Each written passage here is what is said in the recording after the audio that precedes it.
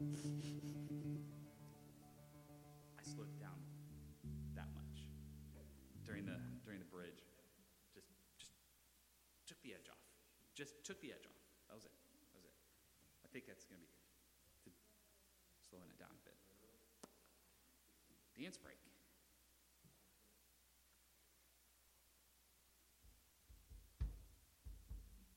Oh, look at that. Song's over.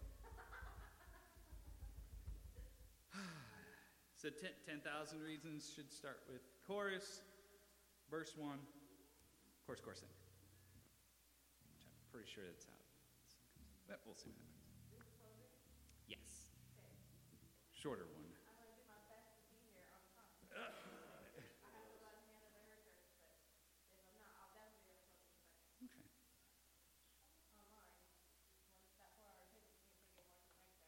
Oh, really?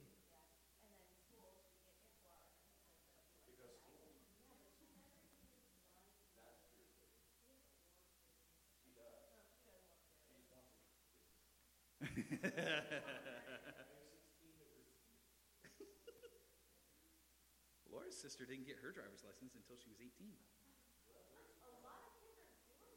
Yeah. I think she only did it because she had a job in college and needed to get there. That's it. Yeah.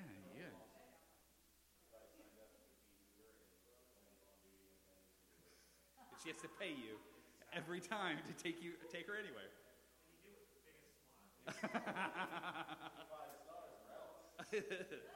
Or else you're walking the last mile home. Yeah. It could be entertaining. You know what? I could get a fourth job.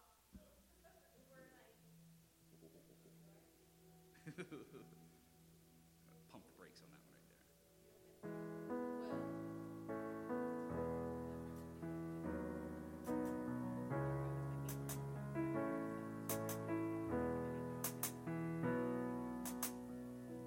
Bless the Lord, oh my soul,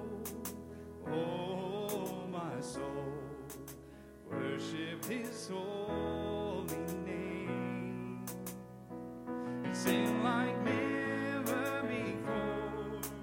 Oh my soul, I'll worship Your holy name.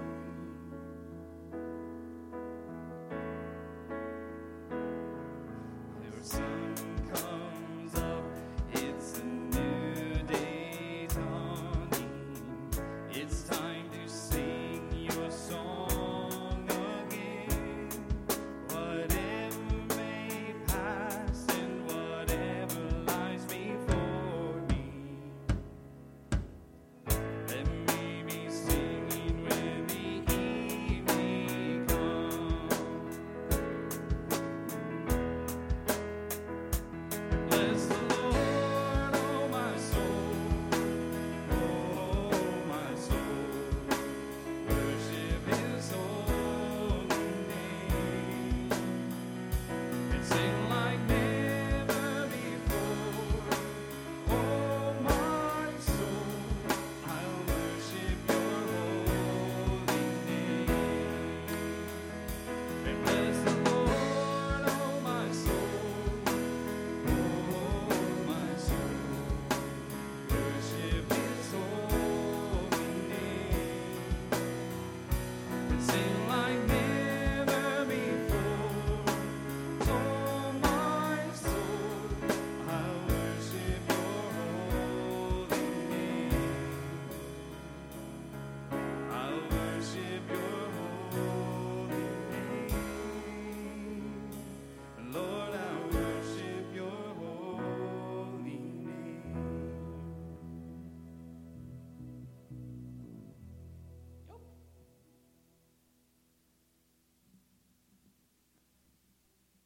And praise service.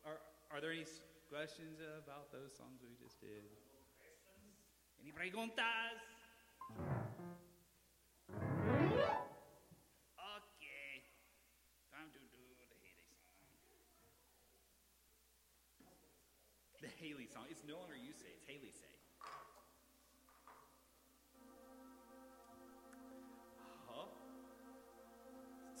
it. Time it. I might learn this someday. I might just learn it.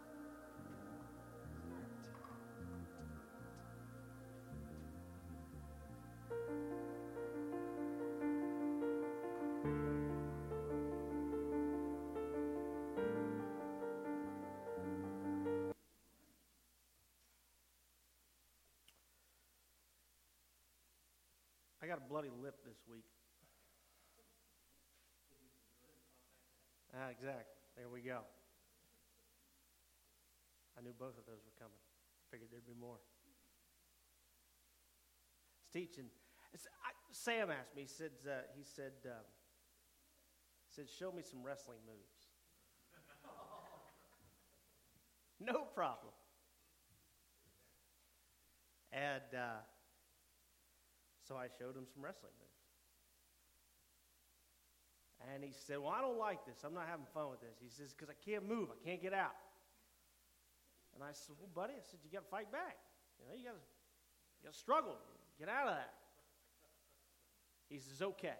Crack! Right across. Bam! I said, "All right, time out. Go ahead, got a paper towel, I said, we need to explain the rules here about wrestling, actual wrestling. It's a little bit of an overcorrection, I think, Wanted him to wrestle back, not fight back. Should have said wrestle back, not fight back. We got ice Thursday night, Friday. And there's a temptation. You've probably experienced this at some point. You're driving along and you start to slide, start to slip, start to lose control, and you correct, right? You correct the car, you correct the trajectory, and there's a limit, there's a line. You don't want to overcorrect. Once you overcorrect, you can get in a lot of trouble. You can get yourself into trouble. You can get other people into trouble, oncoming traffic into trouble. I mean, there's only so far you want to go. You hear stories, people driving along, they kind of slip off the edge of the road. Well, that right there is not a big deal. You're okay. Don't panic. You just bring the car back on the road. Where the wrecks come is when people panic and they overcorrect. Jerk the car back onto the road, into oncoming traffic or whatever it might be. Overcorrection. Overcorrection can be very dangerous. Not only can overcorrecting hurt you, overcorrecting can hurt other people. Let's pray. Father, we thank you once again that we have the gift of worship together, of study, of learning, applying, to look into your word and know that it might speak to us, that it might change us, that it might challenge us, cause us to see the world in a different way. We thank you for that today, Father. We ask a particular blessing, Father, upon this message today, upon this parable that Jesus tells, that it might fall upon our ear and bear fruit. In Jesus' name, amen. Turn with me to Matthew chapter 25. Matthew chapter 25. Sometimes we overcorrect, and this is one of the trials. I think this is one of the difficulties that we face in life. I think it's one of the difficulties the church faces. And forget about that. I don't think it's one of the difficulties. I know it's one of the difficulties that the church faces in our culture. Sometimes we overcorrect from zeal, or we overcorrect from excitement. We overcorrect from misdirected zeal. And we correct so far to the point of apathy, or we correct so far to the point of stagnation. Apathy, church, is far worse than misdirected zeal. We've been talking about this opportunity of service in Scripture, opportunity to serve Jesus' kingdom. We're looking at a number of areas and ways in which we serve in our lives. Yes, in this building, don't forget that, but in our lives in general, as we are good stewards. We began looking at some of the gifts that we're presented through the Holy Spirit, and over the next 3 weeks we will break those down. We'll break them down next week, then we'll have a Mission Sunday, and then we'll conclude the week after that. But the issue, when we hear about these areas of service, when we hear about these strengths that the Holy Spirit gives us, we usually read these from Romans and from 1 Corinthians. You're in Matthew chapter 25, and we'll get there in a moment. But the issue in the Corinthian church when it came to service, the issue in the Corinthian church when it came to experiencing and realizing and putting to use the gifts of the Holy Spirit is the fact that everyone was desiring gifts for themselves as sort of this statement of their faith or a statement of their importance. They cared a great deal about self-edification, self-building, rather than working for and building up the rest of the church. We know that the gifts we are given, that the service, the opportunities we are given are given to us for the building of the church. 1 Corinthians chapter 14 says this. This will be on your screen. Stay in Matthew chapter 25. We'll be there in a minute. Anyone who speaks in a tongue, for example, he's just using this example here. Anyone who speaks in a tongue edifies themselves. This is what they were trying to do. Listen to me. Watch what I can do. Paul goes on to say, but the one who prophesies, that is, teaches, edifies the church. He says, look, bottom line is I would like all of you to have that spiritual gift of speaking in different languages, but I'd rather have you teach somebody. I'd rather have you sit down and serve somebody to prophesy. The one who prophesies is greater than the one who speaks in tongues unless someone's there to interpret. Why? So that the church may be built up, not just the person. They wanted showy gifts. And not only that, they wanted to compare gifts and areas of service inside the church. They were claiming gifts of prophecy from the Holy Spirit. They went so far as to claim gifts of prophecy that were not from the Holy Spirit. In fact, they were at odds with the Word of God. And yet it built them up and it made them feel important. And so they tried to work in these ways. 1 Corinthians chapter 12. Now about the gifts of the Spirit, brothers and sisters, we don't want you to be uninformed. You know that when you were pagans, somehow or other you were influenced and led astray to mute idols. Therefore, I want you to know in your church and these people who are serving and all of these things that they're doing and they're saying, therefore I want you to know that no one who is speaking by the Spirit of God says Jesus be cursed. These are some of the things they were doing, engaging in pagan practices.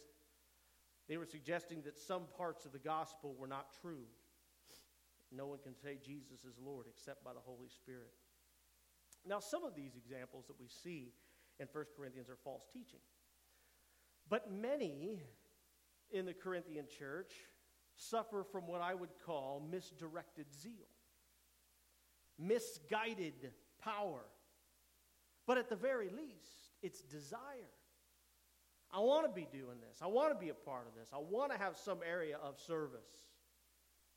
And while that's not the proper way to serve Christ's kingdom that we see in 1 Corinthians, overcorrecting to the point of stagnation is no service at all.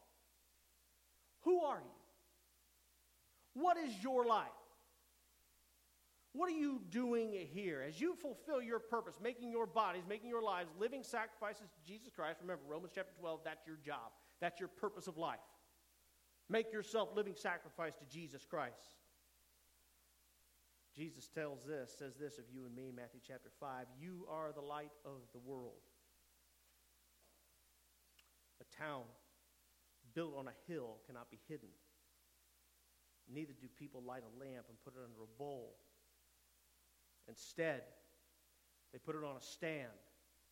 You are the light of the world. Instead, they put that light on a stand. And it gives light to everyone in the house. In the same way, let your light shine before others, that they may see your good deeds and glorify your Father in heaven. Remember, we've talked about the fact that your walk with Christ is extremely personal. It's never meant to be private. Your walk with Christ is extremely personal. It's never meant to be private. Oh, there's private areas. There's private aspects, a particular prayer that you have, or not letting your left hand know what your right hand is doing in giving. I get that. But I mean your sacrifice, your purpose, living out your walk with Jesus Christ. Personal but not private. I think most people in this room would agree that we live in a dark world. Look around. Somebody said the other day, I heard them, they said, I'd like to go just 5 minutes without another world catastrophe happening. And we heard about another one over the past couple of days. We live in a dark world. And you're the light. Why do we live in a dark world then? Huh? I'm the light. Every person in this room, this building, every person who believes in Jesus, who walks with Christ, is the light. Why do we live in such a dark world? It's tempting. It's tempting, I think, to say to ourselves, that's not my place, right? I'm not very good at this. This is probably not my calling. I'm going to mess this up. I'm too busy. I'm going to make a mistake. I'm not going to do it right. Trust me, if I didn't do anything, if I stopped doing all things I didn't do correctly, I wouldn't do anything. There's a lot of mistakes that I make throughout life. Misguided, misdirected zeal is something that can be corrected. It can be aimed. It can be focused. But apathy, stagnation. You know, John and James and Peter are great examples of zeal in Scripture. Peter vowed to follow Jesus wherever he would go. He then went so far and denied that he would ever let anything happen to Jesus, for which he was rebuked. Then he cut off the guard's ear in the garden, for which he was rebuked. Jesus is always yelling at Peter. It was misguided zeal. Yet Christ used Peter, became a pillar of this church that we're now in today. James and John, great examples of misguided excitement, misguided zeal. They wanted to call down fire from heaven to consume some people that insulted them. And Jesus basically, in our parlance, basically stops them and says, really, guys, fire, come on. You really want to do that? This is where he calls them sons of thunder, recognizing that there's a great power there, that there's great excitement there, that there's great zeal there. It was misguided, but Christ was then able to use James and John because of their desire to be involved in the kingdom. Who was Christ unable to use? Who were not fit to serve? Those who walked away. Tragic story where Jesus, we talked about this, boy, they all run together. We talked about this last year. Some of the crazy things, right, that we hear in Scripture. Unless you eat my flesh, drink my blood. At that point, a lot of people left. A lot of people walked out. A lot of people left Jesus. Those are the ones Jesus couldn't use. Those who chose to do nothing. In the case of Judas, those who cared more about themselves than they cared about Christ and his church. Had nothing to do with misdirected, misguided zeal. Jesus can aim that. He can focus that. He could use that power. But the ones who walked out, he couldn't. See, this is the parable of the talents. And if you've been reading through Matthew chapter 25 as you're sitting here, you know this story. You've probably heard this story before. The parable of the talents. It talks about the tragedy of wasted gifts and wasted opportunity. By the way, this story is not talking about one's natural ability. All right, forget about that. We see in Scripture that these are granted to these servants by Jesus Christ. And tragically, one of them does not put it to use. It's not a natural ability. It's a gift given. Rather, these are chances and empowerment that we are given to serve Christ's kingdom. And I like the way the NIV writes it because the NIV says that they were given bags of gold or a certain amount of gold. Sometimes when we say the word talent, we forget that that's just a measurement. That's an amount of something.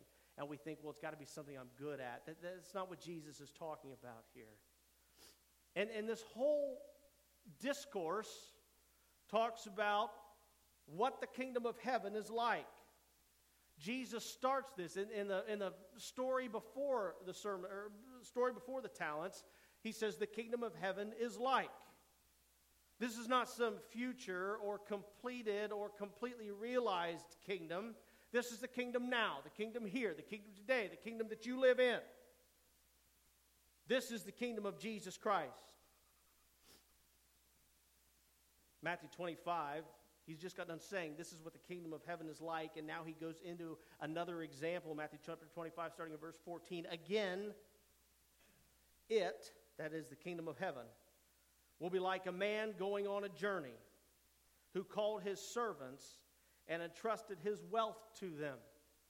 A man leaving, the master of the kingdom, the master of the home, the master of the house. He's going away for a while. Does this sound familiar to anyone?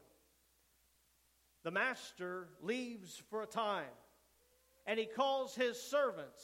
He doesn't call one servant or two servants. He calls 3 servants, and he calls them his servants. And he entrusted what he had to them. He wanted them to be good stewards. Being a good steward is about your life. Don't get tunnel vision on me here, okay? It's not just about the money you have. Being a good steward is about everything that you've been given. Your life, your opportunity, your chance to serve Jesus Christ, and I don't care how that's done, but a way to do it properly and to serve Jesus. He calls his servants and entrusts his wealth to them. To one of them, he gives 5 bags of gold. He gives numerous opportunities and chances to serve. Gives numerous opportunities and chances to invest their life. Gives them numerous spiritual gifts in their life. Ways in which they can serve that the Holy Spirit blesses us, gives us power and this desire. To one he gave 5. That sounds pretty good. To another he gave 2. Now see, it's very tempting, right? It's tempting for the second guy to say, hey, wait a minute. I want 5. I want more opportunity. I want more chances. I want greater gifts. I want more gifts. I want all of these things that you've given to the first one. Jesus says, hey, take what you have and use it to build my kingdom. Forget about the rest of it. You take what you have and use it to build my kingdom. That's your life. And to another, he gave 1 bag, each according to his ability. Paul talks about this at length. This is the grace poured out to you and me through the Holy Spirit of God. He determines, he chooses, he sets, he wants these abilities in our life in order to serve Jesus Christ.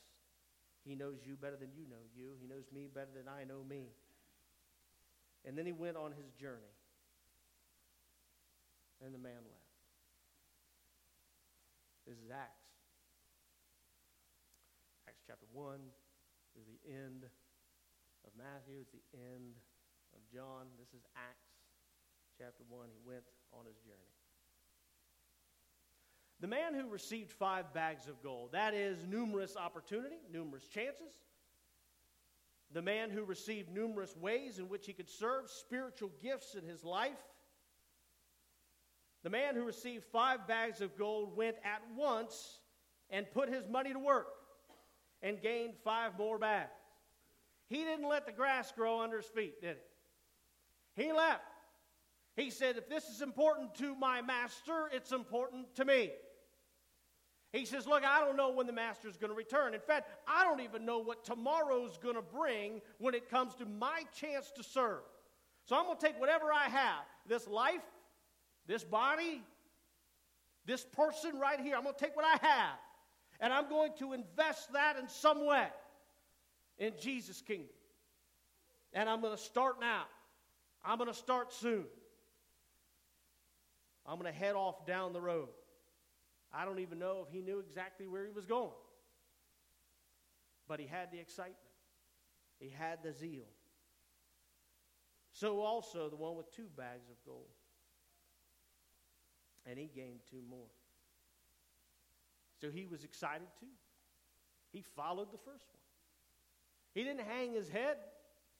He didn't think, oh, no, I've not been given the same opportunity, the same gifts. No, he took what he had and he set off resolutely. But the man who'd received 1 bag went off, dug a hole in the ground, and hid his master's money. He'd been given tremendous gifts.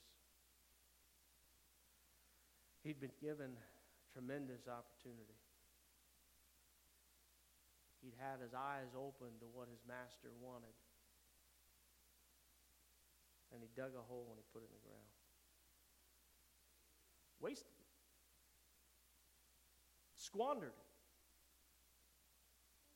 Never had this moment in his life when he looked at the gift of his life that Jesus had given him and said, what are you doing with this? Because I'll tell you, time goes fast, doesn't it? The days drag on, but the years fly by. And the man with 1 never took this moment, realized how fleeting time was, his chance to serve in the kingdom of Jesus Christ. Whether it's helping, serving, having a conversation, whether it's prayer, whether it's giving, whether it's teaching, whether it's prophesying, whether it's showing mercy, requires nothing but the condition of the heart. He did nothing with what he'd been given. I don't know what you've been given. I don't know how much. I don't know all the various ways in which the Spirit works in you. Some of you I do. Some of you I can see it, I realize it. I don't know all the opportunities that you've been given in your life. But I know that no matter how many or how few, every one you come across is very serious and valuable. Every one of them you come across is a gift from Jesus Christ that he puts into your lap.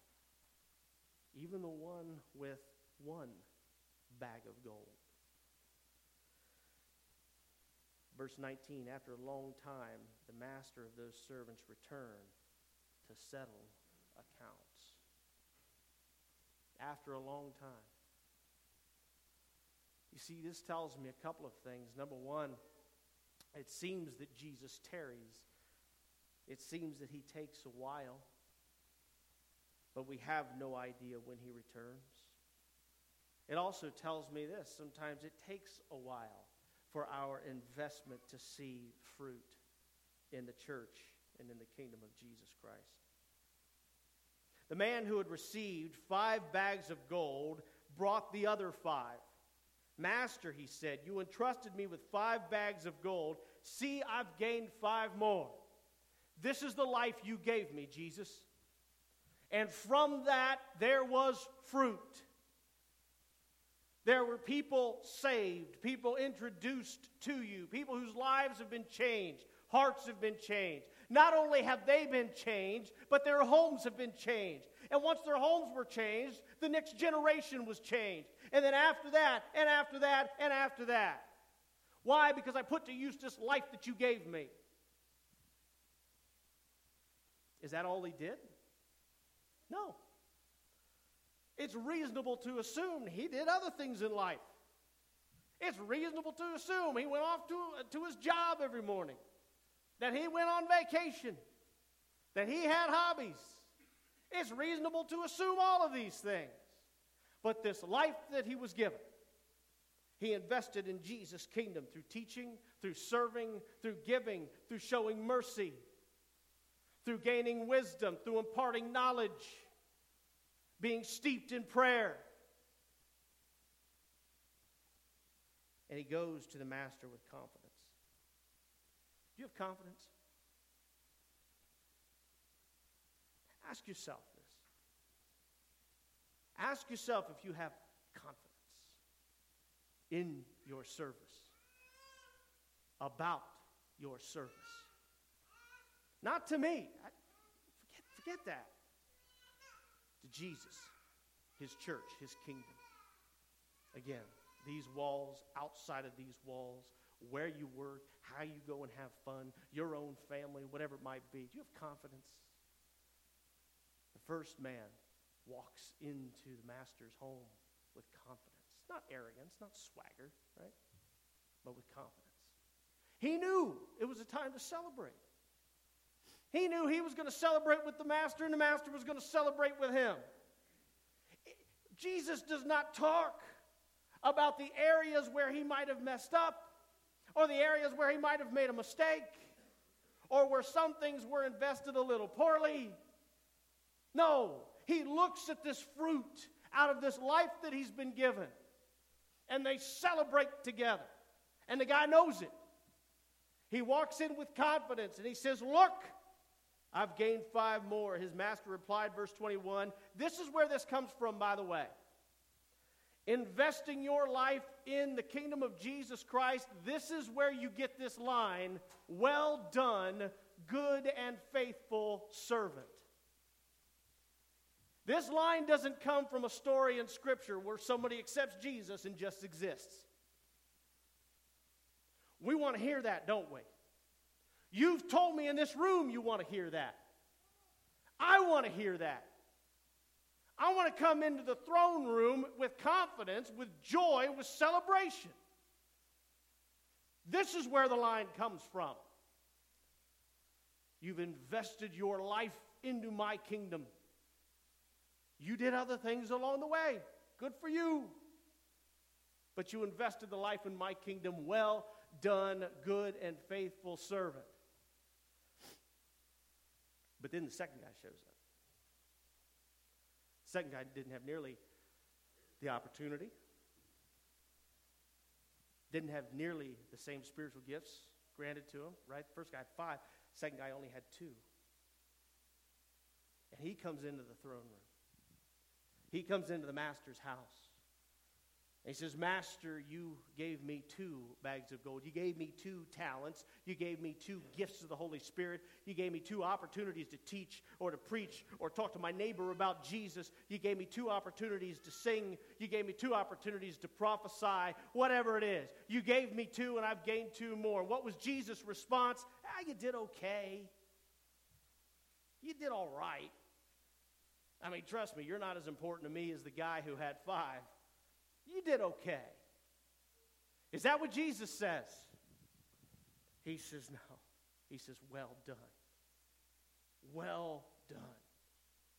Good and faithful servant. Come and share in your master's happiness. Come and share in your master's joy. Come and share in the kingdom.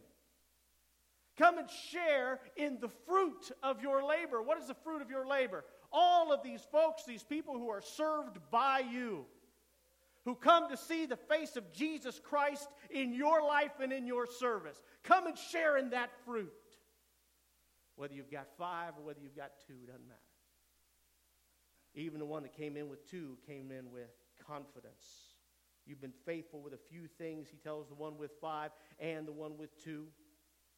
I will now put you in charge of many things.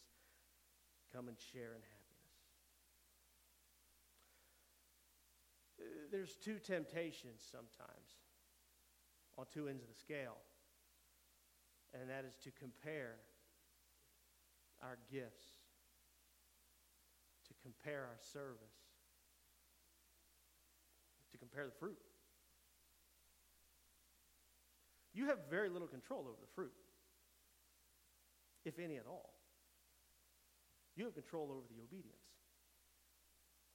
You have control over taking your life and using it for Jesus' kingdom. And like any investment, you're probably going to make some mistakes, right? There's going to be some highs and lows, some mistakes along the way. There's going to be one day where you look back and think, boy, I wish I could have made a different choice there.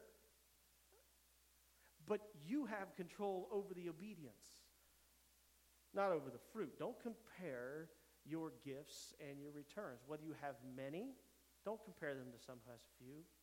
Whether you have few, don't compare them to some who has many. Compare it to the obedience and submission that you showed in your life. The desire that you show in your life. These 2 examples, this giving you this charge over many things. This is fruit for your investment. Jesus is not necessarily saying here that if you invest one spiritual gift, you're going to receive another. That's not what he's saying. That's too self-centered. That's a too self-centered way of thinking of this. He's telling us that if we invest the gifts we've been given, the time we've been given, the opportunity we've been given, the life we've been given, fruit is going to be multiplied in Christ's kingdom because of our labor. Verse 24, then the man who had received 1 bag of gold came in. 1 bag of gold. Master, I knew that you were a hard man, harvesting where you've not sown, gathering where you've not scattered seed. I knew you were a hard man. I knew you had a moral standard. I knew that you wanted my life done well and done right. Is that not what Jesus wants for us? To follow his example. He says, I knew that you were a hard man.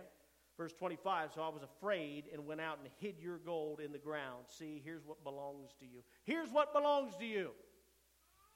I didn't lose it, right? I didn't lose your investment. I didn't use it, but I didn't use it. I'm okay, right? I did okay, didn't I? I didn't go out and do the work. I didn't take the risk. I didn't invest the time. I was too filled with fear. I was too filled with this fear of not wanting to make a mistake or the time that it would take to do it. So I hid in the ground, buried in the ground what you'd given me. But I didn't lose it. Here's what belongs to you. His master replied, you wicked, lazy servant.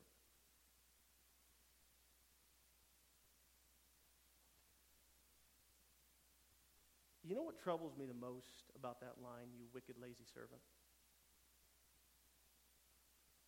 The word servant.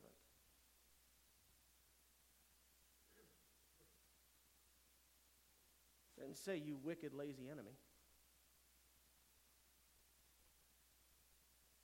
He says, you wicked, lazy servant.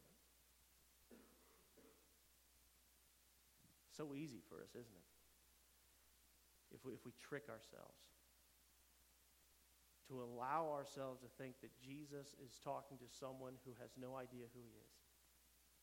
Some evil person on the other side of the world. He says, wicked and lazy servant. It's a dark world. You're the light of the world. What happened? You knew about me. You knew who I was.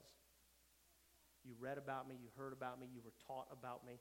You knew that I harvest where I haven't sown seed, gather where I haven't scattered seed. Then you should have put the money on deposit with the bankers so that when I return, I could have received it back with interest. You should have done the least amount instead of just existing.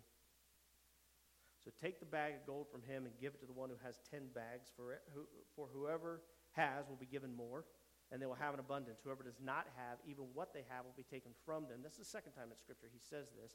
And throw that worthless servant outside into the darkness where there will be weeping and gnashing of teeth. Church, there is a response. By definition, you got to read this stuff and study it. By definition, there is a response to your faith. If there is no response, there is no faith. You understand that? You are hearing these words today. Now, again, don't limit yourself to these 4 walls, all right? We're talking about your service as the church in this world. There is a response. James says, we learned this from Randy last week. James says that a faith without works, without a response, is a worthless faith. Worthless. 3 servants to respond to that profession that they made. 1 does not. Wicked and lazy, throw him out into darkness. There's no such thing as trust in Jesus that goes its whole life and squanders the opportunities and gifts given to serve Christ's kingdom. It is done in many ways. It's done in different amounts. In church, it's done at different times. Don't worry about those things. We see that very clearly by Jesus' parable here. But your life being used to serve Jesus' kingdom, and this being the goal and focus, is a life well lived. Even to the very last guy, he says, okay, so you couldn't double it. So what? You should have at least done what you could. Look, we don't want to be given to fantasies and self-promotion. We don't want to be given to envy or covetousness like the Corinthians, okay? But we dare not overcorrect and bury it in the ground. Notice the warning. This is not an award, this is a warning. Whoever has will be given more, and they'll have an abundance. Whoever does not have, even what they do have, will be taken from them. Jesus uses this one other time when it comes to knowledge and understanding of Scripture. Those who build upon what they've been given will gain more knowledge and understanding and wisdom in Scripture. He used the same line when it comes to service in the kingdom. Those who build upon and pursue, those who show the excitement for Christ and his kingdom and the service that you have in it, will now build upon that and gain more and more. What? Opportunity, but the main thing is fruit that comes back in the form of lives. In the form of generations changed. Households and homes. Don't let it go to waste. Faithful service will yield fruit. Note also the two other servants. Cody's been teaching in his class that these areas of service, these gifts that we've been given, are something you have to, among other things, two things, something you have to own and something you have to try.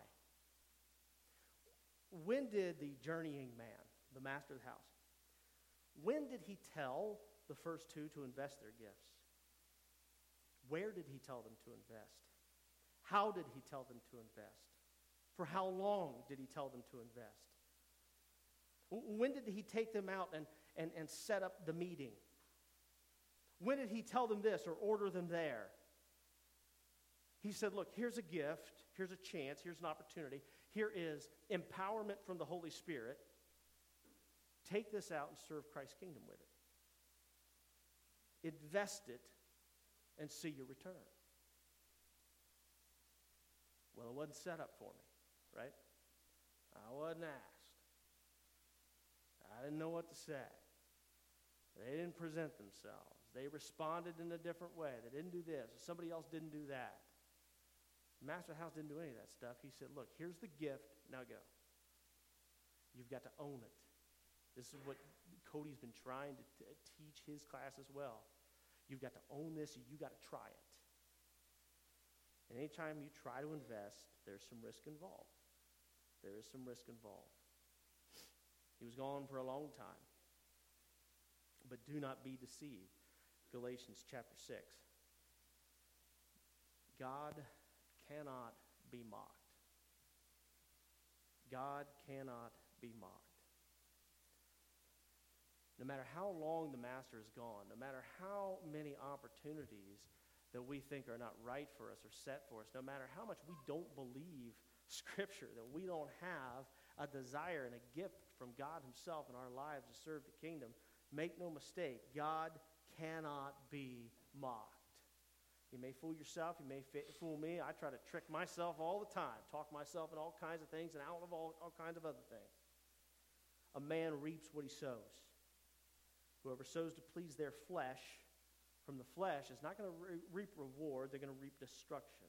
But whoever sows to please the Spirit, from that Spirit will reap eternal life. Do not become weary in doing good.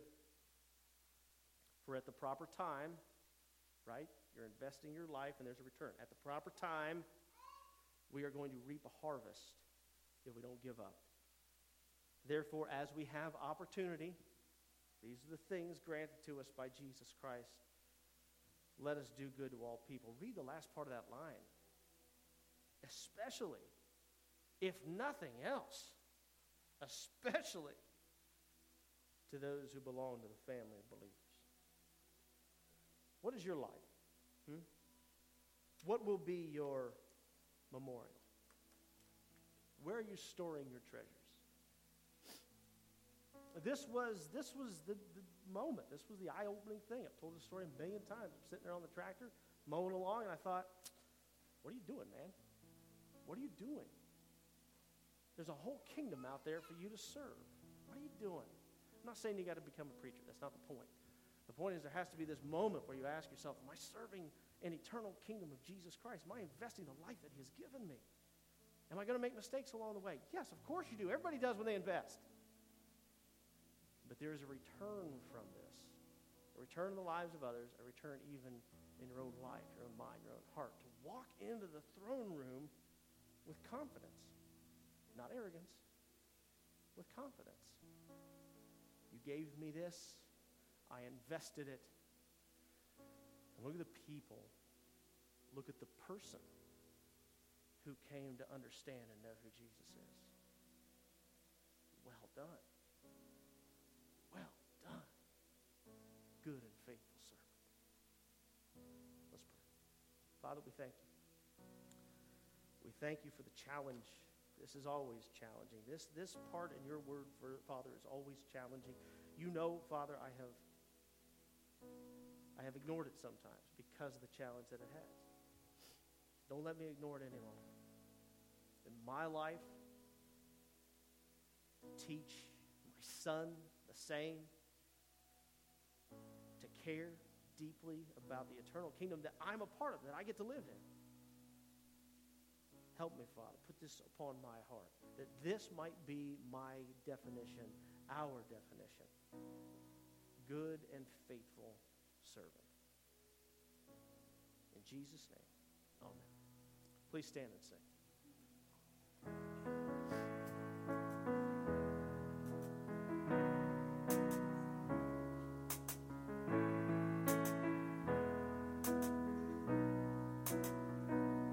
Bless the Lord, oh my soul, worship his holy name, and sing like never before. Oh my soul, I'll worship your holy name.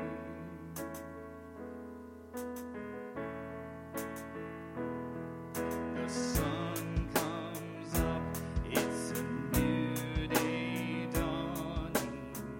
It's time to sing your song again.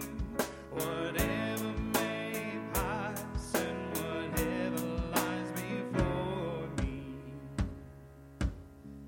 let me be singing when the evening comes.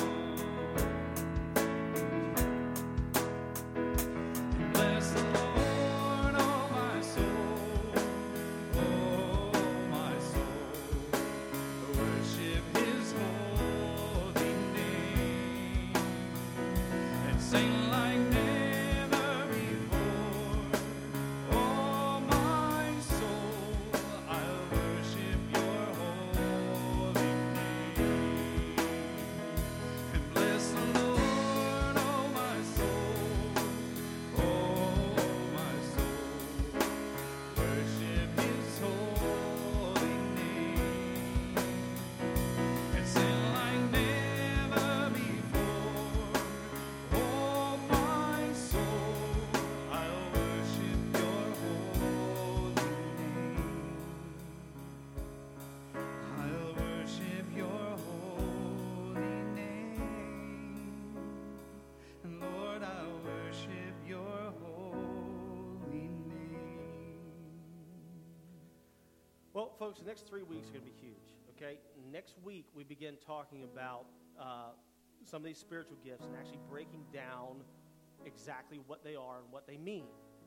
This is going to begin to resonate in your mind and your heart as you see the definition. You're going to say to yourself, wow, this is really something I could be a part of. This is really something I could do. Or you're going to say, well, no, clearly, I have absolutely no desire to do that at all. There's got to be a way in which I can serve. After that, we're going to have a time of looking at our missions and how we can serve there. Then we're going to continue breaking down some of these things. And then we ask the question, do I have the right to focus on my single bag of gold and do it well? Or do I have to focus on 2 or 5 bags of gold and do it well? Moses wasn't able to enter the promised land. Why did it seem like God had such a higher standard for Moses than he did for some other people that were traveling through the wilderness? We're going to see in this Exodus story as we continue what it means to serve God, what it means to reach the goal. It's going to be a very interesting journey. I want you to be a part of it, okay? Let's thank God for our time. And Father, we thank you for the love you've given us. We thank you, Father, for the challenge that you give us. Thank you also, Father, that all of these things are just an amazing gift if we see it that way. The chance to add our verse, as the poet says. We thank you, Father. In Jesus' name, amen. So I got punched in the mouth this week. Yeah. There's 2. Anybody else? There it is. There's 3. And there's 3. Yeah, split my lip. And I think I made a mistake. Sam said, "Hey, Dad, show me some wrestling moves." Mistake number 1. I said, okay. Just little ones, like things you learn first year, stuff. And so we were wrestling. I was showing him a couple things, single leg takedown, double leg takedown, stuff like that. We were wrestling. And he got frustrated. He got kind of upset. He said, well, this isn't fun. He says, because I can't move. And here's mistake number 2. What I should have said was, well, buddy, you got to wrestle back, That's not what I said. I said, well, buddy, you got to fight back. Mistake number 2. Crack! Right here. I mean, just bam. Lands one. He's like this big around, Half laid out. Blood coming out. Paper towel, whatever. I need to be more specific, I think, when I was telling about this. It's an example, I think, right there. He went a little too far. This was overcorrection right there. I don't think he needed to go quite that far. Wrestle back, don't fight back. That's not what I mean. He took me very literally. And he said, "Okay, fight back." We got the ice out there. We got ice Thursday night, a little bit on Friday, I suppose, and it's pretty. It's pretty when the sun's off of it and that type of thing. But you've probably experienced this throughout your life, and that is going down the road or going somewhere, and the car starts to slip and slide, and you got to correct, right? You got to counter steer, whatever you need to do, get off the gas, kind of correct the slide. What you don't want to do, though, is overcorrect. Overcorrect is really bad. Overcorrecting can hurt you, and it can hurt people around you. You probably hear a lot about this. Somebody driving up the road, and their car kind of goes off onto the edge, of the road into the gravel there. That in and of itself, not a big deal. Just kind of bring the car back on the road. But if you panic and you jerk the wheel back onto the road and overcorrect, you might get into oncoming traffic. There's all kinds of things that could happen. Overcorrection is good. It is not good. Correction's good. Proper correction. Correction inside of the scope and size of the problem. That's okay. But overcorrection can be very, very dangerous. Not just to you, but it can be bad and harmful and dangerous to other people. Let's pray. Father, we thank you. We thank you again that we can be today challenged. Put a thought in us. Put a put a spark in our hearts, at least to ask the next question, Father, today. That we can be challenged in our desire and our zeal for your kingdom. We can be challenged in our service to your kingdom. I thank you, Father. I thank you, Father, for abrupt words that you use today that cause us to change, cause us to grow. In Jesus' name, amen. Misdirected or misguided excitement or zeal can be bad.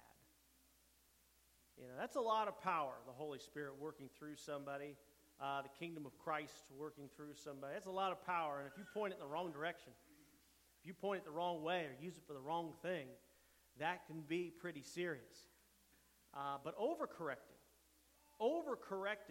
and not using that power at all, that can be very dangerous, and it can be hurtful to you and hurtful to others.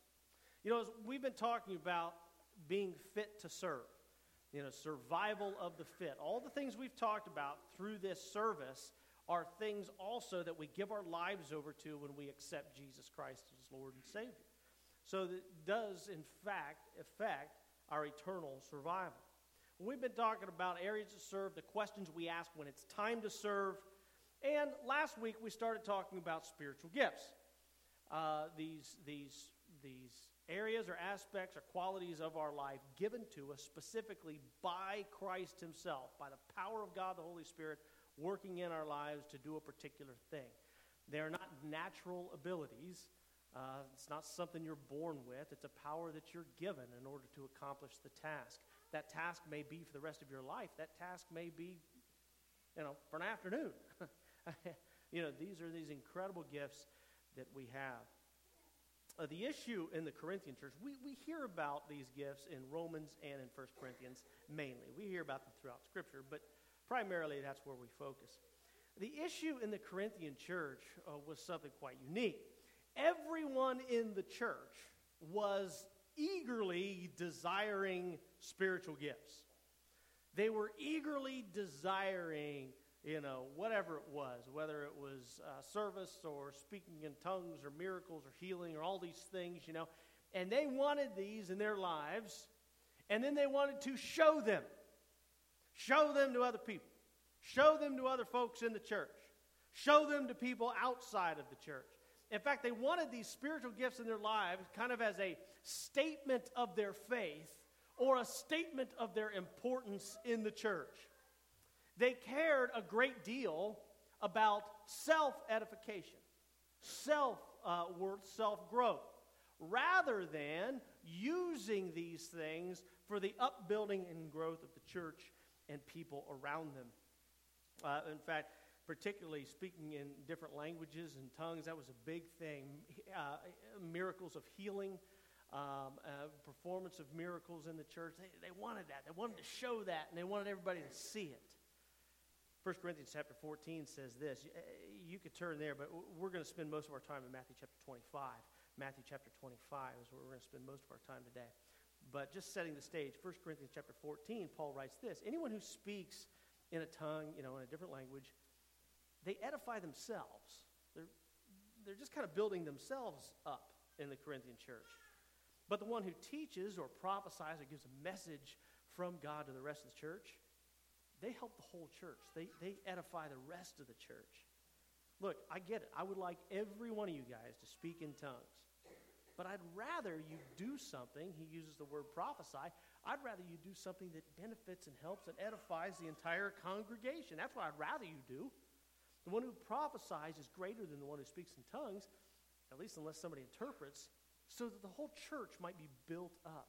You see, they were going about this the wrong way. They really wanted, hey, look, I can perform this miracle or I can do this thing, and I want you to see this. I want you to hear this.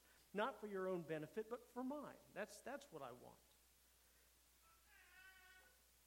They wanted to show gifts. They wanted to compare gifts. They compared gifts in the Corinthian church. My gift is greater. My service is greater. They were claiming gifts and prophecy from the Holy Spirit that weren't even from the Holy Spirit. They were saying things against Christ. They were talking and teaching things that were against the gospel. not in its totality, but parts here and areas there. And this is one of the things Paul had to address. 1 Corinthians chapter 12. Now look, about the gifts of the spirits, brothers and sisters, I don't want you to be uninformed. When you were pagans, somehow or other you were influenced and led astray by mute idols. This is what is happening in the Corinthian church. They're being led astray.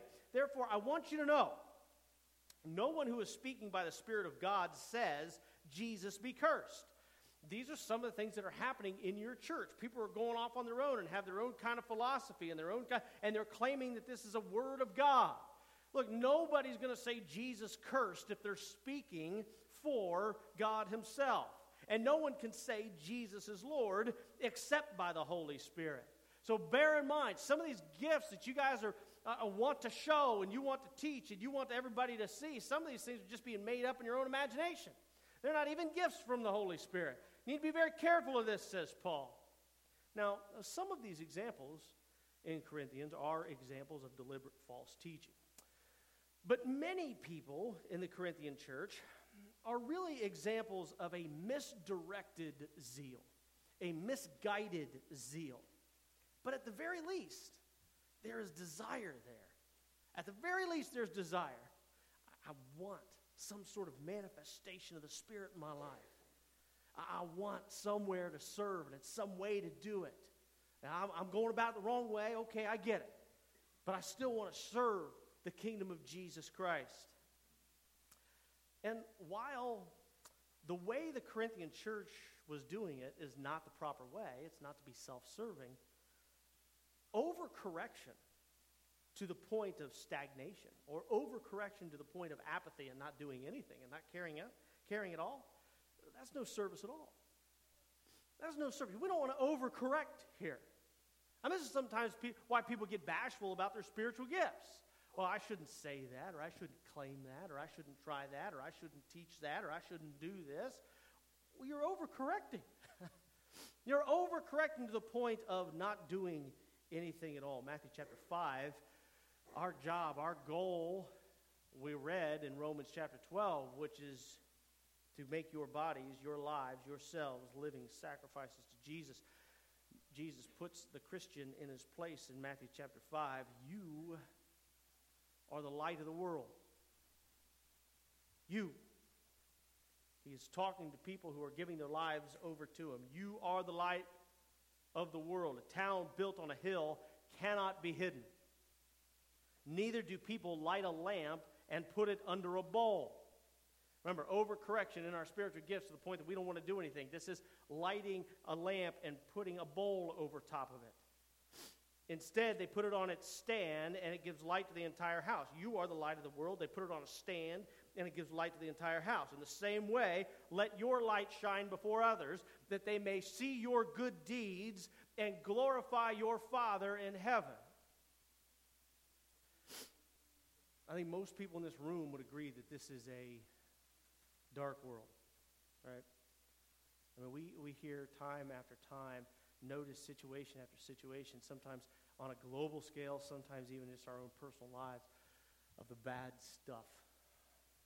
Some of you in this congregation have seen a lot of the bad stuff in your life. I read something the other day. It's just, just a cartoon character. He said, I'd like to go 5 minutes without another global catastrophe. 5 minutes. That's what it feels like sometimes. Another catastrophe over the past couple of days over in Russia and Europe and that area. It's a dark world, I think most of us would agree. You are the light. What happened? You're the light in this room. Don't nod along and tell me it's a dark world. Don't do that. You're the light. What happened? Where'd you go? Your lives, your homes, your families, your jobs, whoever you're working next to on the line. I don't care what it is. You're the light. What happened? I'm the light. You see, these are the kinds of things when I read through stuff like this, I look at myself in the mirror and I ask myself that question, what happened, man?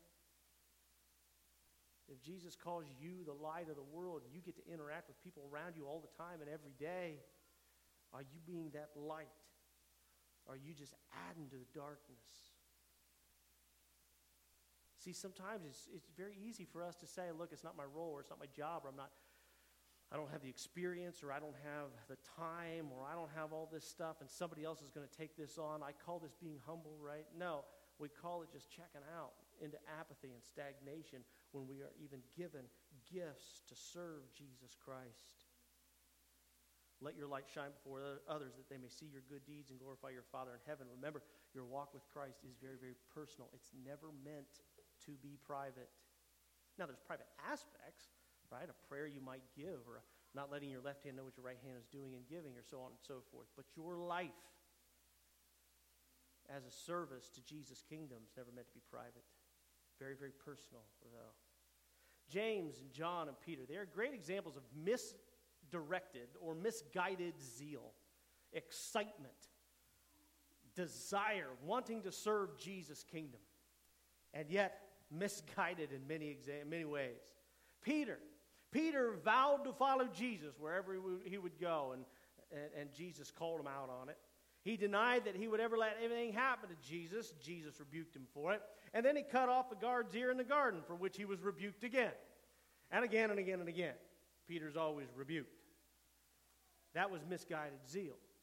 Yet Christ used Peter in amazing ways throughout history. We read about the man, Simon Peter. And yet there's many ways, many times, his excitement was just off the mark. But Jesus was able to focus that power into where he wanted it, and what he wanted Peter to do, and how he wanted Peter to live, and what he wanted Peter to give in order to build the church. James and John, again, another great example of misguided zeal. Actually, they're a fantastic example of misguided zeal. They were following Jesus. Jesus was insulted or humiliated by a town, and James and John said, "Let's call fire down upon them." And Jesus looks at him for our parlance and says, "Really, guys, come on. Really? Fire? You want me to call fire down upon them?" We're not doing that. This is where he gives them the name, Sons of Thunder. He says, but I can use that desire. I can point that power in the right direction, which is exactly what he does. And they become pillars of the church. Who was Christ unable to use? Who were unable to serve?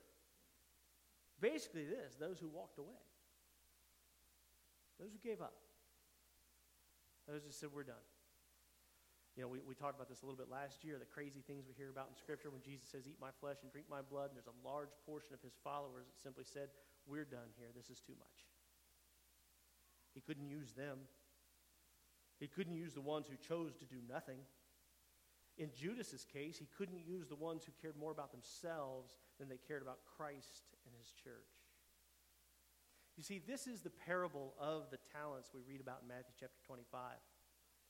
This parable that Jesus gives is about the tragedy of wasted opportunity and wasted gifts in our life. And it's not talking about one's natural ability.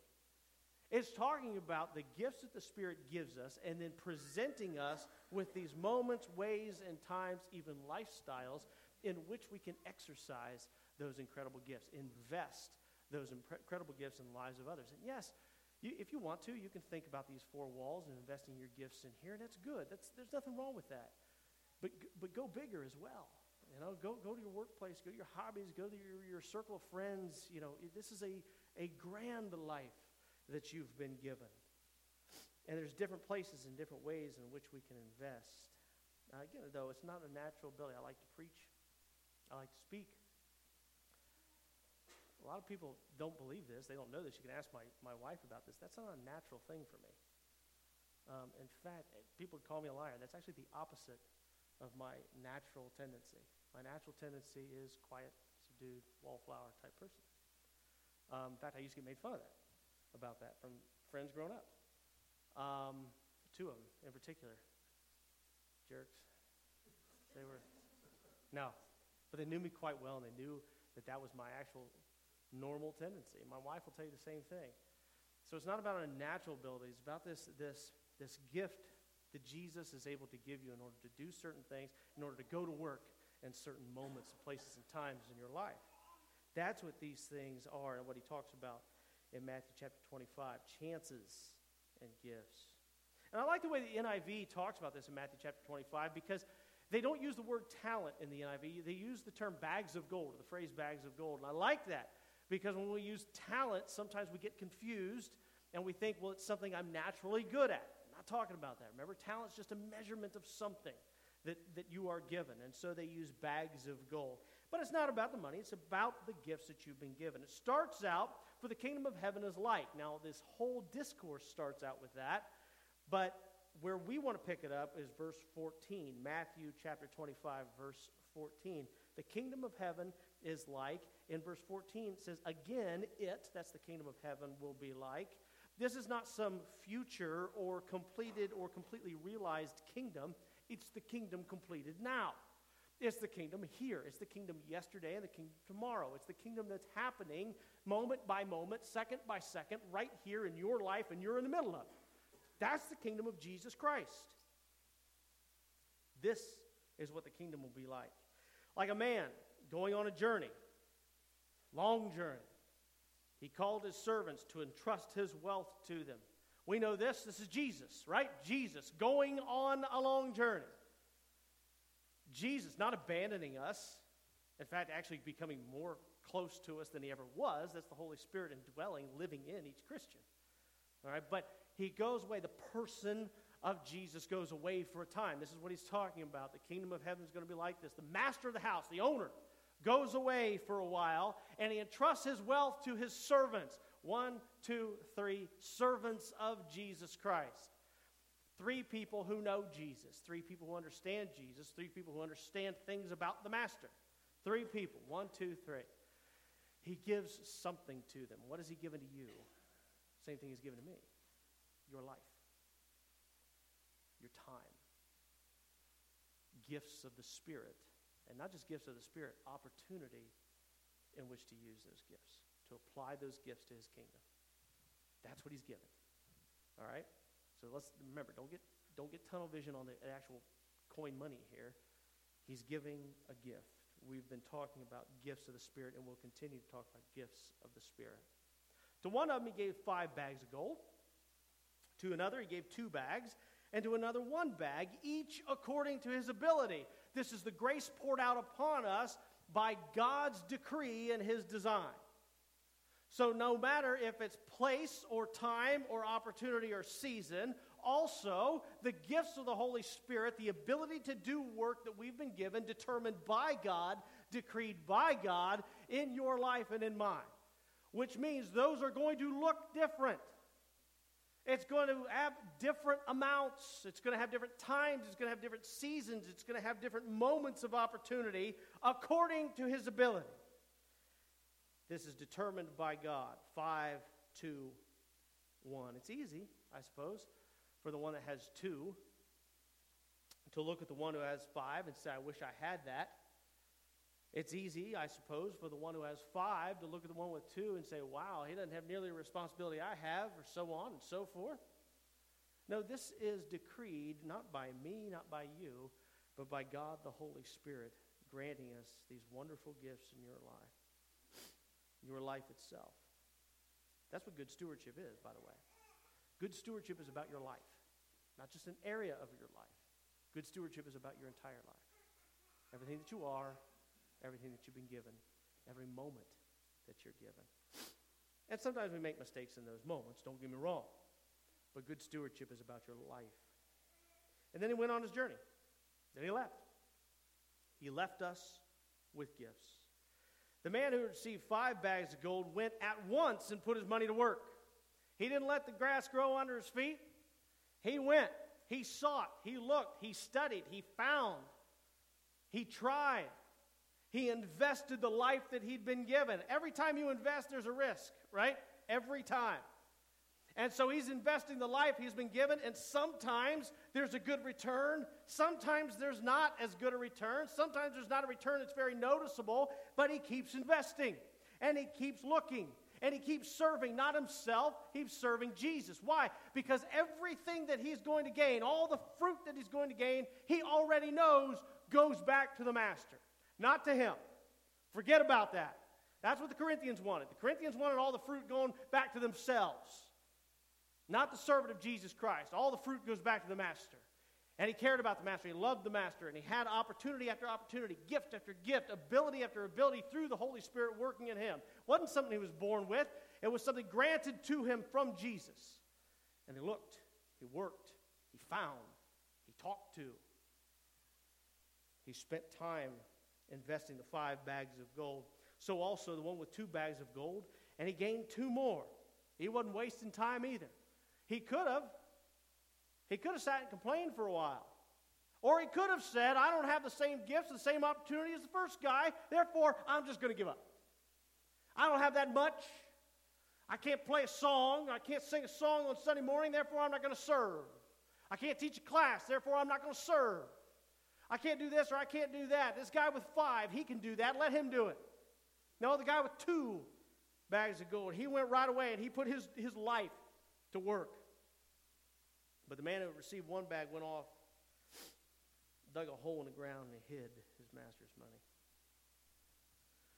He wasted it. Wasted it. That's your life. That's your life. Dig a hole in the ground. You know what digging a hole in the ground, putting it in there, you know what that is? Playing it safe. Playing it safe. There ain't anything about service in the kingdom of Jesus that's safe. You invest, you find, you give. That's how you invest your life. Dug a hole in the ground, hid his master's money. After a long time, the master of the servants returned, and he settled accounts. After a long time, we think Jesus tarries, don't we? We'd like him to come back today, yesterday. You know, every time I think about that, I think, well, what if he came back the day before I accepted the truth of Jesus? That would be bad, right? So let him take his time. Let him take his time. He goes away on a long journey, but eventually he returns. In a long journey, which means our investment, as we're using our lives for good stewardship, teaching, healing, giving, showing mercy, prophecy, we'll go through all of this stuff. Sometimes it takes a while for that fruit to be seen. Sometimes it takes after your life for that fruit to be seen. I was told one time when I was preaching, I was talking to another preacher who'd been preaching for 106 years or so, and I said, I really feel like sometimes I'm just planting the seed. And he laughed at me. I said, why are you laughing? I said, that was a pretty good, humble answer right there, you know. He said, you might not be planting the seed, man. You might just be preparing the soil. He said, you're getting ahead of yourself. He said, you might just be cleaning the equipment as far as I know. He said, some of this stuff isn't shown until years later. You might not even be around. That's the way our investments work sometimes. The master was gone for a long time. The man who had received 5 bags of gold brought the other 5 and said, Master, you entrusted me with 5 bags of gold. See, I've gained 5 more. I love how he strolls into the master's home with confidence. That's what it is. Are you confident? Are you confident? There's days I'm confident. There's days I'm really not confident.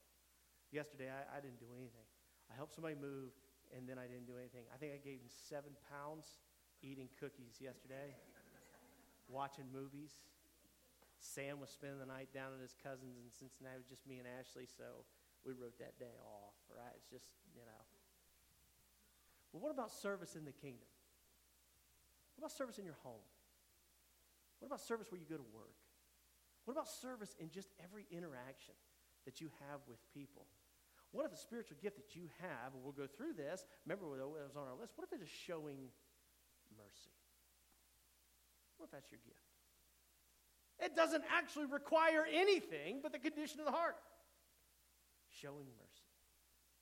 And your whole life is built around showing mercy. You know what you would do? You would walk into the master's home with confidence. It's time to celebrate. Not with arrogance, not with cockiness, but with confidence. You know he's going to celebrate with you because you put this life to work. And what does he say? What does the master say? The master replied in verse 21. This is where this line comes from, by the way. You want to hear this line. Everybody says they want to hear this line. Everybody says they want to stand for Jesus. They want to hear this line. This context is where this line comes from. Well done, good and faithful servant. This context is where you find that line. It's not found in the context of accepting Jesus and then existing. You don't find that. You don't find this as using Jesus as an insurance policy. You don't find it there. You find accepting the truth of the kingdom of Jesus Christ and allowing this change to come over your life. And Jesus says, well done, good and faithful servant. You're probably going to make some mistakes along the way. I'm sure this investor made mistakes along the way. Every investor I've ever met made mistakes along the way. Jesus didn't bring those up, does he? He doesn't point those out. He doesn't care about that. Doesn't even speak about those things. Well done. Well done. And then he goes to the one who has 2 bags of gold. And he comes in and he says, hey, you gave me 2 bags of gold and I've doubled that. And Jesus replies, well, you did okay.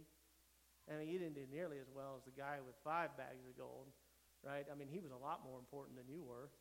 I don't even know who let you in here anyway. He didn't say that.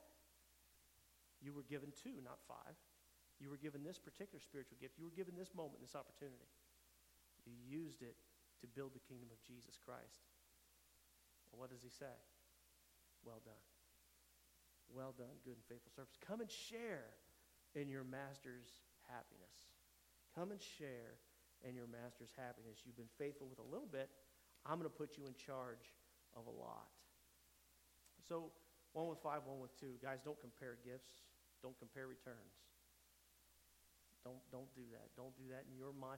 Very rarely do we ever actually do that out loud, but we do that in our minds, right? Quit that. Knock that off. You might as well not serve if that's what you're going to do. Don't compare gifts. Don't compare fruit. You have no control over the fruit anyway. What you have control over, what I have control over, is obedience to Jesus. That's what we have control over. We have control over sacrifice. We have control over using these lives or being good stewards of these lives, and then Jesus ends up giving or producing the fruit. These are 2 examples, both of these, of fruit for your investment. By the way, here, Jesus is not necessarily saying that if you invest one spiritual gift, you're going to receive another. That's not what he's suggesting. Sometimes that happens, sometimes it doesn't. That's a little bit too self-centered if that's what we're thinking. He's telling us that if we invest the gifts that we have been given, the opportunities that we've been given, fruit will be multiplied in Christ's kingdom because of our labor. Now we get to the last guy. Then the man who received 1 bag of gold came. Master, he said, I knew that you're a hard man. I knew, right, that you're a hard man, that you had a moral standard, that you didn't want this life wasted, that this was a gift. You can read through the Word of God and find this unflinching rock that will not be moved. Hard, right? I know that you're a hard man, harvesting where you'd not sown, gathering where you'd not scattered seed. So I was afraid, and I went out and I hid your gold in the ground. See, here's what belongs to you. I was afraid. I was afraid I'd mess up. I was afraid I'd make a mistake. I was afraid I wouldn't like it. I was afraid I wasn't good enough. I wasn't smart enough. I was afraid I wouldn't like it because it took up too much time. I was just afraid of the whole thing. All I wanted to do was just exist in your house and in your kingdom. So I spent this time, or I squandered this time. Here's your original investment. No growth, no change. Verse 26, his master replied, you wicked and lazy servant. This is a parable from Jesus' mouth. You know what bothers me the most about that? You wicked and lazy servant. The word servant. That bothers me the most about that. He doesn't say, you wicked and lazy enemy. You wicked and lazy someone I don't know. By his own admission, the servant knew the master. I know what kind of a guy you are. I've learned. I've been to church, Jesus. I knew this. You wicked and lazy servant. How many times does Jesus say to the Pharisees and the religious leaders, by your own answer you condemn yourself? You wicked and lazy servant. It's a scary thing. But I tell you, it doesn't have to be. It doesn't have to be the idea of a wicked and lazy servant. It can be one that invests every moment that they have. And by the way, again, through the mistakes of our investment. He says, so you knew who I was. You realized who I was. You knew that I harvested where I had not sown and gathered where I had not scattered seed. Verse 27, then you should have put the money on deposit with the bankers, so that when I returned, I would have received it back with interest. In other words, you should have done the very least. The very least. Someone wants you to come and pray with them, at least show up. At least go to the hospital room before you don't know what to say, right? At least serve. This mercy thing always gets me. Like there's nothing else you need. Show mercy. Be a peacemaker. He says you should have done the very least. And even that is a joy for Jesus. So take the bag of gold from him and give it to the one who has 10 bags. Whoever has will be given more, and they will have an abundance. Whoever does not have, what they have will be taken from them. That's the second time Jesus says that in Scripture. We'll get to there in a minute. Verse 30. And throw that worthless servant outside into the darkness where there will be weeping and gnashing of teeth. Church, there is. You've got to study this stuff. You've got to read this stuff on your own. You have to apply it. By definition, there is a reaction to faith. If there is no reaction, there is no faith. You know that, right? There is a reaction to saving faith. You can't have the excuse, I didn't know. We heard it last week from James through Randy. James says, a faith that doesn't change you, a faith that has no result, a faith with no works is a worthless faith. This is what Jesus is talking about here. Yes, okay, look, forget about the building. Just your life. Investing your life in the kingdom of Jesus, wherever you are, whatever you do, conversations you have with your kids, conversations you have with your spouse, your grandkids, whatever it may be, going to work, going to play, the way you treat people, the way you talk to people, investing your life in Jesus' kingdom because he's the one that's going to reap the fruit from this. There is a reaction to your faith. If there's no reaction, there is no faith. You cannot change the words of Scripture. That's what faith is. There's no such thing as trusting in Jesus and going your whole lives and squandering opportunity. Okay, look, I get it. It's done in different ways. It's done in different amounts. It's even done in different times in your life as opposed to the lives of others. We see that clearly in Jesus' parable here, but it is a life well lived. So you can't double it. So what? Do what you can. That's the message to the last guy. We don't want to be given to fantasies or self-promotion, envy, covetousness, none of that stuff like the Corinthians. But we dare not overcorrect and bury it in the ground.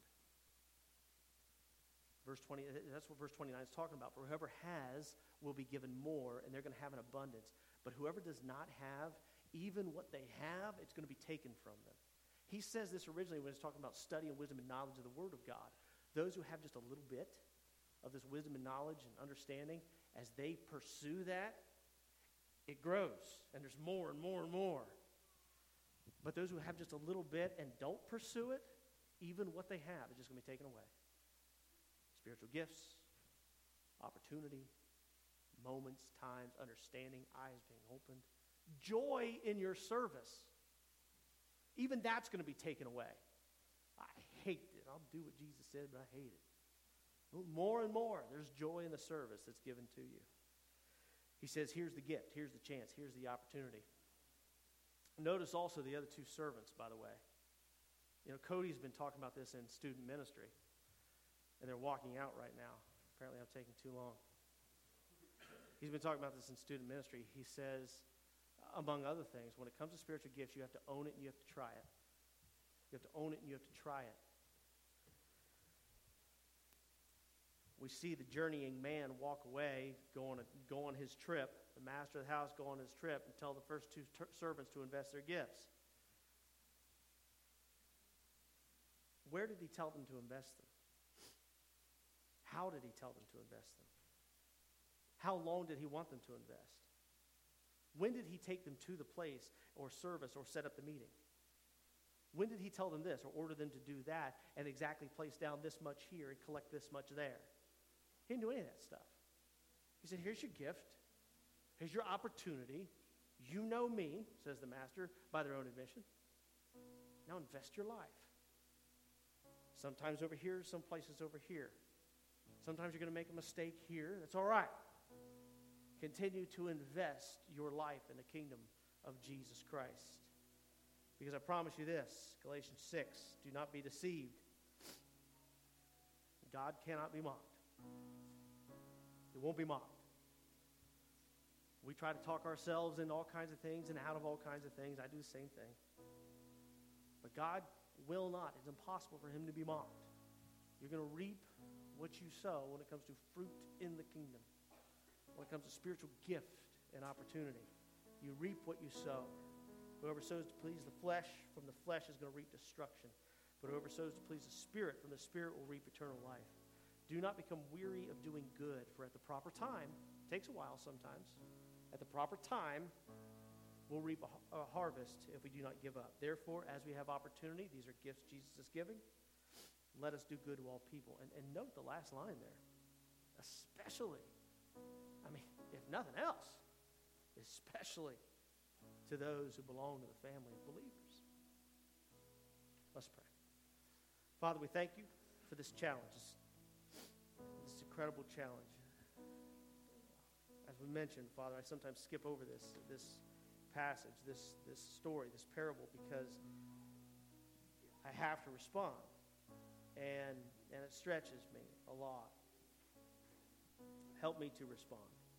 Help us to respond. Help us to realize that our lives are a gift that you've given to us. You've plopped it down our laps, Father. Help us to use this gift so that others may know who you are. That's it.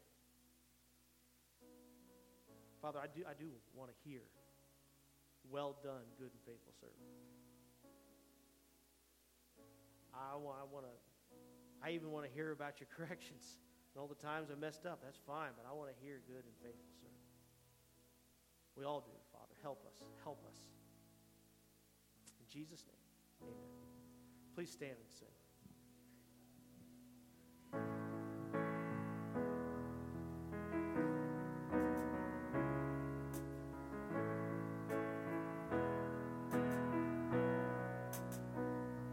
Bless the Lord, oh my soul, oh my soul, worship his holy name, and sing like never before, oh my soul, I'll worship your holy name.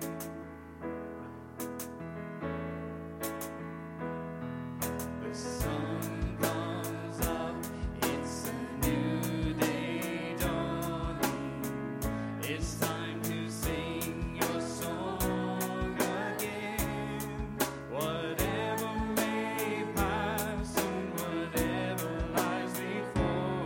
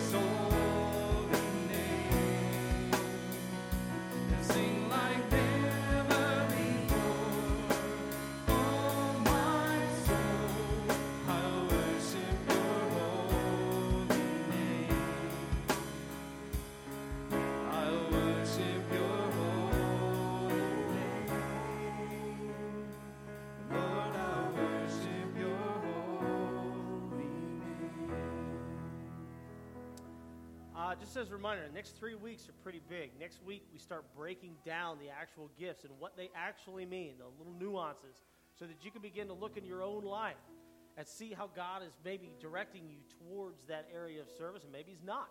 Okay, so we're going to start breaking those down. Then we're going to have our missions Sunday on the 13th, and then we're going to continue with this series. We're going to get into the Exodus story and the various ways in which they serve and what happens when they don't. Some weird stuff. So let's thank God for our time. Father, we thank you for the love Jesus has for us and the many, many lessons that we can learn. But more than that, we thank you that every lesson we learn, we get a chance to apply. Sometimes we apply it bad. Sometimes we got to learn and grow. Help us with that. Help us to grow in Christ, to serve His kingdom, not our own, to store up eternal treasures. That is our definition. Thank you, Father. In Jesus' name.